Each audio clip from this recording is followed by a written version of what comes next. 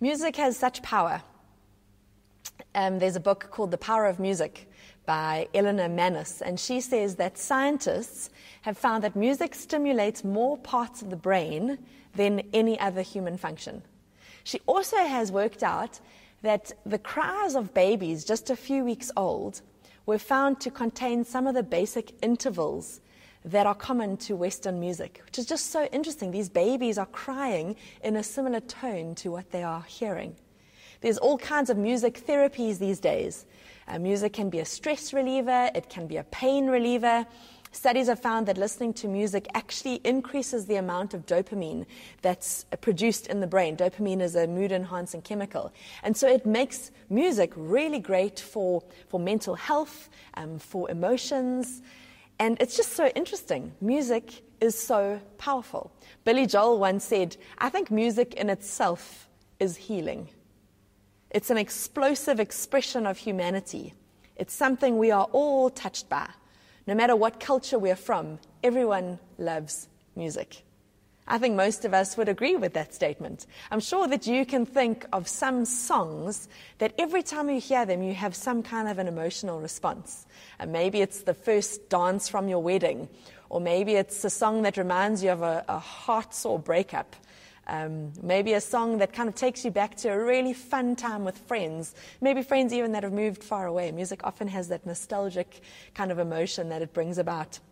Or maybe when you went through a time of dealing with the loss of a loved one, music has the ability to transport you right back to that moment. Or what about worship music? I know for myself, I've got a whole lot of songs stored up in my memory bank that take me back to moments of intimacy in my relationship with God, or moments where God met me at a different space in my walk with Him. What are those songs for you, I wonder? Makes me think a little bit of King David and the Psalms. You know, David was a guy who seemed to have a song for every moment. Every situation that he found himself in, he went to God with a song. Music is powerful. I came across a group of singers last week that are called the Robben Island Singers. It's a group of 3 guys who are former inmates at Robben Island, and now they use the songs and the stories from their struggle to kind of inspire and encourage people. But their story is that as teenagers, they took the path of armed struggle, and each one of them in his own way decided to fight against apartheid. And they were captured, they were tortured, interrogated, tried, and they met in a communal cell on Robben Island during the time that Nelson Mandela was there. So that's where they met. They all came from their own separate backgrounds, and that's the point where they met. And you can imagine the dreams of personal and kind of national liberation. Were they deadened, those dreams?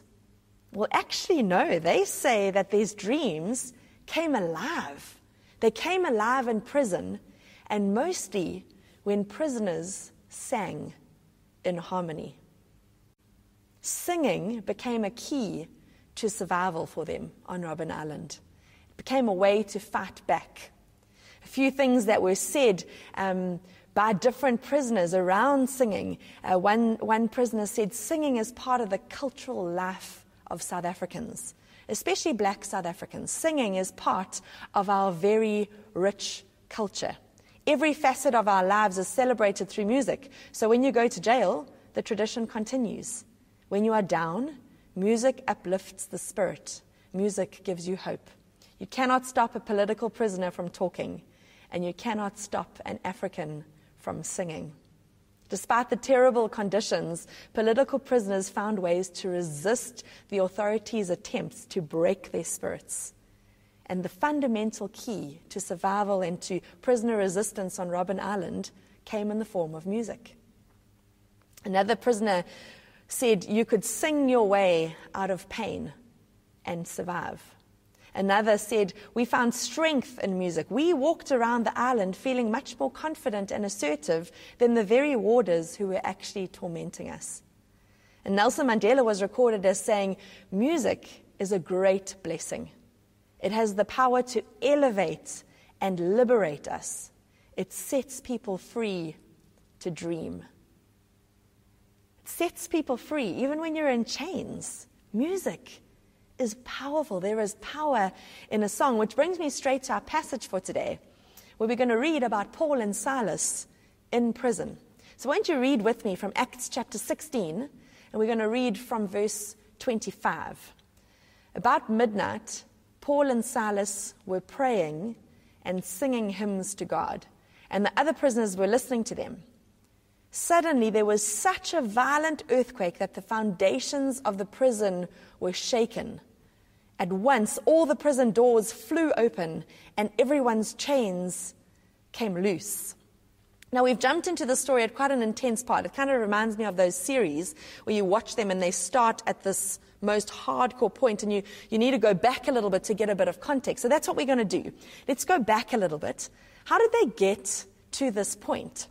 So Paul had completed one missionary journey, and he was on his second missionary journey.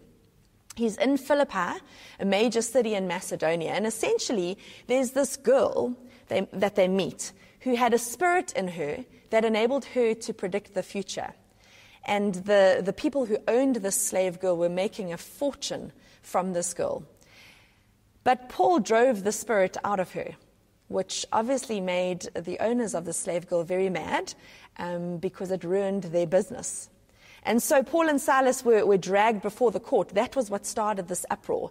And if you read with me what happened, if we jump back a little bit to verse 20 in Acts chapter 16, it says, they brought them before the magistrates and said, these men are Jews, and they are throwing our city into an uproar by advocating customs unlawful for us Romans to accept or practice.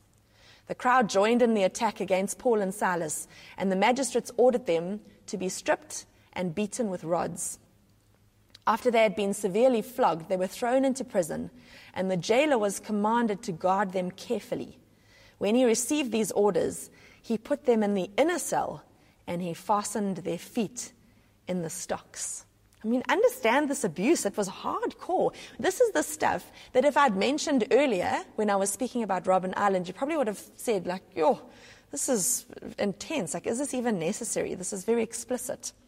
But this is what Paul and Silas went through.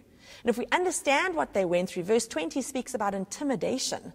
Verse 22 says that they were beaten with rods, which were a series of wooden rods that were bound together, that were carried around by the police in those days for this purpose. Paul had been beaten in his life about 3 times. So you can imagine the emotional, the physical exhaustion that he faced. I think so much worse knowing what's about to happen to you. In verse 23, we read that they were put in the inner dungeon. That's the dirtiest part, the darkest part of the prison. And that their feet were clamped in the stocks. Now you can imagine in the stocks, legs are spread as far apart as possible to make these prisoners as uncomfortable as possible. No wonder Paul writes when he writes to the Corinthians, and listen to this, we're reading from the Message. We don't want you in the dark, friends, about how hard it was when all this came down on us in Asia province. It was so bad, we didn't think we were going to make it. We felt like we'd been sent to death row, that it was all over for us. And this situation was not good. This is lockdown deluxe, completely unfair. In fact, they got in this position because they were following Jesus. You know, you can imagine them saying, where is God in all of this? Where is he? It must have been a really dark time for them. Have you ever felt like Paul and Silas felt? Have you ever felt like you're just not going to make it through whatever you're going through at the moment? Maybe you've felt like life was all over, just like Paul expressed when he wrote to the Corinthians. You know, we've already read earlier about the turn. When we see this turn, we know that the story ends well, which is so great for us. It speaks about at about midnight. That's when things turned. What happened at that darkest time, at about midnight, that caused that turn? Well, we know there was an earthquake. We know that chains were loosed. We know that people were freed, that people were saved. Paul continues in that letter to the Corinthians to say, as it turned out, it was the best thing that could have happened. So he's just speaking about how they felt like they had been sent to death row. And now he says, as it turned out, it was the best thing that could have happened. Instead of trusting in our own strength or wits to get us out of there, we were forced to trust God totally. Not a bad idea, since he's the God who raises the dead. And he did it. Rescued us from certain doom. And he will do it again, rescuing us as many times as we need rescuing. An incredible turnaround. So how did they get to the other side of midnight? Well, Paul and Silas had just been stripped, beaten with rods, imprisoned, and put in chains. Their backs were probably lacerated, their bodies bloody. We can just imagine that excruciating pain that they were experiencing. And here they sit in this dark, smelly, rat and cockroach infested dungeon. And what are they doing? About midnight, Paul and Silas were praying and singing hymns to God. So in this dungeon, Paul and Silas start having a church service. They decide at that time that they're going to lift their hearts and their voices up to God. It doesn't really fit, does it? I haven't been in jail, so I'm not sure what I would do, but it doesn't seem, the actions don't seem to fit their situation. Despite this dismal experience they find themselves in, they praise God, praying and singing as the other prisoners listen. Do you think they felt like worshiping? Definitely their bodies didn't. They must have been aching. They must have been in pain and tired and scared. But if I look at Paul throughout Scripture, it almost feels like he wouldn't have had anything else to do but praise. He just seems to have this track record of being so aware of his God. He says for him to live is Christ and to die is gain. What else would he be doing? Surely he would give glory to God regardless of the circumstance he finds himself in. And that's exactly what they do. Paul and Silas trust that God is in control. And so there they are, beaten up in prison, praying and praising. It's just how they rolled. There's beauty in understanding the word praise. I think many of us have quite a one-dimensional understanding of what praise would mean. But in Hebrew, there's many words for praise. And I think when you understand the different elements of singing hymns, like Paul and Silas were doing, of praising, possibly we can put ourselves in that situation a little bit more easily. One of the words for praise is todah, which means to shout or address in a loud voice. But todah goes further. It means having gratitude for God's promised deliverance, even when we are still in need. Todah praise is having faith and assurance that it is well, even before the victory has come. What about the word yada? Yada praise means to worship with extended hands. It's kind of the picture of a 3-year-old lifting their hands up to their daddy and saying, "Daddy, help me, pick me up." Yada is often a cry for help. It's used when we're in desperate need or in dire straits and we need victory from the Lord. Raising hands is an international sign of surrender, you know. And it's this picture of a kid saying, "I can't do this, Dad. Help me." Hallah is the most common word for praise. The word simply means to boast, to brag, or to rave about God, even to the point of appearing foolish. David, the word hallah is used when David says, "Because your love is better than life, my lips will glorify you. I will praise you. I will hallah you as long as I live." You know, I don't know how Paul and Silas were praising exactly, how they were singing hymns. That's all we know. But I can imagine any of these forms of praise and others, that todah praise where they're claiming the victory before it arrives because they know their God is a God who delivers. That yada praise saying, "God, we can't do this. Help. We surrender." That hallah praise, they definitely looked a little bit foolish. I don't know how many other prisoners that came into the prison singing. But that is how they got to the other side of midnight. And so how do you get to the other side of midnight? I don't know where you're at, if you're feeling like you're in a midnight kind of situation where things look dark and things look desperate. You know, you might not be there, but all of us will probably be in a place like that at some stage in our lives. How do you get through it? Well, Paul and Silas, they prayed and they praised. I want to speak a little bit about worship. And I just want to say 3 things about worship. Firstly, I want to say that worship brings the presence of God. Worship brings the presence of God. As they sang, they invited God into the environment, and he showed up. He began to demonstrate himself. Was he not there before? Well, of course he was. Of course he was in that prison cell right from before the moment they arrived. But I believe that worship opens our eyes to see him. I believe that worship opens our eyes so that we can see the presence of God, so that we look for the presence of God and we start to see our situation in the light of him. Worship causes us to become aware of his presence. But worship also invites the presence of God. And what I mean by this is there's something incredible that happens when we worship, that our God responds to us.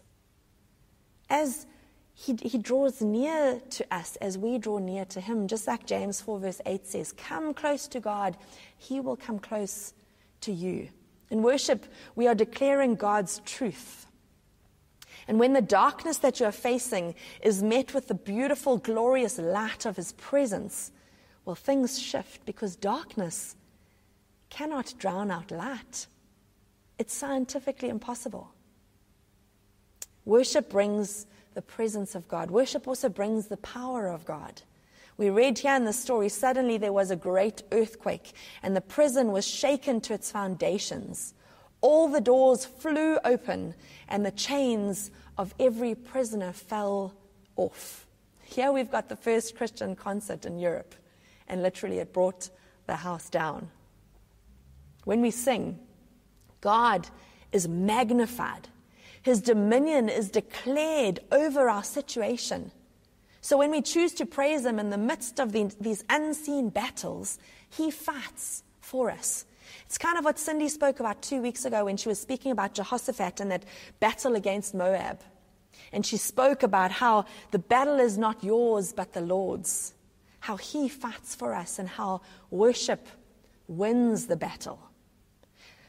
Kind of like an earthquake shifts the plates of the earth, worship shifts the spiritual atmosphere. When Paul and Silas started worshiping and praising in the midst of these horrible circumstances, it shifted things spiritually. Maybe the earthquake was a physical sign of what was happening within that jail cell on a spiritual plane. Worship brings God's power. It can be experienced in earthquakes or huge miracles, or possibly more frequently in quieter miracles that are just as powerful. When we worship, we see a picture of God in all his glory. And that picture has the power to quell my skepticism, like no experienced apologist ever could. When we worship, we experience him by the Holy Spirit. And that has the power to grow my faith like no discipline ever could. When we worship, we encounter his omnipotent love. And that has the power to disarm my resistance in a way that reason or logic never could. Worship gives me an elevated, pronounced, majestic view of God and of his love. And that releases the power to disperse my loneliness, to quiet my doubts, to break down walls around my heart, to unlock my faith like other things just never could. When I worship, I surrender control and I open a door for the power of God to work in my life. Which leads me on to my third thing. Worship brings freedom. And not only freedom for the ones who are worshiping. If we follow that story on, I only read a tiny bit at the beginning. If we follow that story on, at once all the prison doors flew open and everyone's chains came loose. The jailer woke up, and when he saw the prison doors open, he drew his sword and was about to kill himself because he thought the prisoners had escaped. But Paul shouted, "Don't harm yourself, we're all here." The jailer called for the lights, rushed in, and fell trembling before Paul and Silas. He then brought them out and asked, "Sirs, what must I do to be saved?" They replied, "Believe in the Lord Jesus and you will be saved, you and your household." And then they spoke the word of the Lord to him and to all the others in his house. At that hour of the night, the jailer took them and washed their wounds. Then immediately he and all his household were baptized. The jailer brought them into his house and set a meal before them. He was filled with joy because he had come to believe in God, he and his whole household. You see, all were set free. Everyone's chains came loose. All of the doors flew open. It was only Paul and Silas who were worshiping. But everyone's chains came loose. They were free before they left prison. And I just want to pause here and say that sometimes God can bring you freedom, real freedom, without your circumstances changing. It is possible to be locked in, but completely free. Just like it's possible to be free, to walk around and to move, but to be completely locked up. They were free before they left prison, and they stayed around for the salvation of the jailer. I've often wondered why these people would have listened to Paul and Silas and just sat there. You know, it's definitely not what happens in prison movies when jail cells are opened. I don't know about you, if I had been in jail and all of a sudden my chains came loose and my cell door opened, I don't know if I would have wanted to stick around. But somehow Paul and Silas managed to convince all of these prisoners to stay there. How? I think it was their example. I think one of the biggest differentiating factors in the life of a Christian is when they are able to worship in the midst of their suffering. I think that is one of the biggest reasons for others around them to sit up and to look and to ask questions. See, it's easy to sing hymns when life is good. It's really hard to worship when life is not good. And that is when people notice the difference in our lives. Paul and Silas clung to this hard-to-understand truth that Jesus had spoken about. Blessed are you when people insult you, persecute you, and falsely say all kinds of evil against you because of me. But Paul and Silas never stopped bragging about God, even while in prison. And Scripture tells us while Paul and Silas were singing hymns to God, the prisoners were listening to them. Now that word listening is quite a rare verb. It means to listen with pleasure as to a recitation or to music. It was a new experience for these prisoners. As I said before, I don't think that many people came into prison and then sang hymns of praise to God.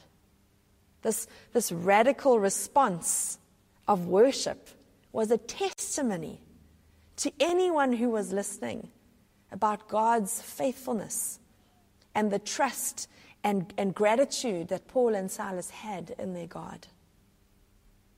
This radical worship was a decision of their will. No matter what our circumstances, we can choose to praise God. Others may even come to Christ because of our example. And so worship brings the presence of God, worship brings the power of God, and worship brings freedom. So what? I don't know how you need to praise God in your situation, but I want to encourage you to do it. Todah praise. Give thanks for deliverance that you haven't yet received. Halah praise. Brag about God because His love is better than life. Yadah praise. Lift your arms before your Father and ask Him to pick you up and hold you. Experience the presence of God. It will change your perspective. And trust Him to bring His power into that situation. Whatever that situation looks like, trust that He will bring freedom. So do it. And secondly, start now. The tense of that verb singing in the passage is the imperfect tense. What that means is that it suggests that Paul and Silas had begun singing and praising a long time before, and that they never stopped, even while they were locked in prison. See, I don't know if you can sing in prison if you weren't singing before. Those Robben Island singers, they say that singing is a part of African culture. And so, which is very true, we can know what's going on in our country because of its soundtrack. You know, you can hear through songs of lament or songs of joy or songs of hope, songs of anger, you can hear what's going on in our country because singing is a part of African culture. And so, they were able to sing in prison, those Robben Island singers, because it was already in them. It was already a key in their lives. And it gave them hope in a hopeless situation. And it unlocked them, even though they were locked up. And I imagine that if you are in a time of trial right now, and worship is not already a part of your life, this will be more difficult for you. But do it anyway. Start now. And I don't know whether you feel locked up right now, or even if you don't, start to sing. Make it a practice. As I write this, my son's actually bouncing up and down the stairs just outside my bedroom. And he's singing Never Be Shaken, which is one of the songs that we sing at Kidsman. It's one of my favorites. Just to say, he's also singing Happy Birthday to our kitten. But it's so beautiful to hear that praise is becoming a part of the soundtrack of his life. It just comes out more and more. And I pray that that soundtrack will grow. I pray that for all our kids, that there'll be less happy birthday and more worship. And I pray the same for you today. Wherever you are sitting, whatever circumstance you find yourself in, I pray that the worship of our Lord and our God will start to come out of your mouth all the time. That worshiping our King will become the soundtrack of your life. Let's remind ourselves that worship of God is actually because He is completely worthy of it. His presence and the power and freedom that comes from it, that's just awesome bonuses, which again speak to the nature of our God, which just give us more reason to worship Him. I don't know where you find yourself today. If you find yourself in a place of darkness, a place of anger, hate, or bitterness, if you are stuck in addiction or bondage, a place of anxiety or stress or depression, how can you find your way to the other side of midnight? Worship God. Seek Him. Find the truth of God in Scripture and then declare it in worship to God.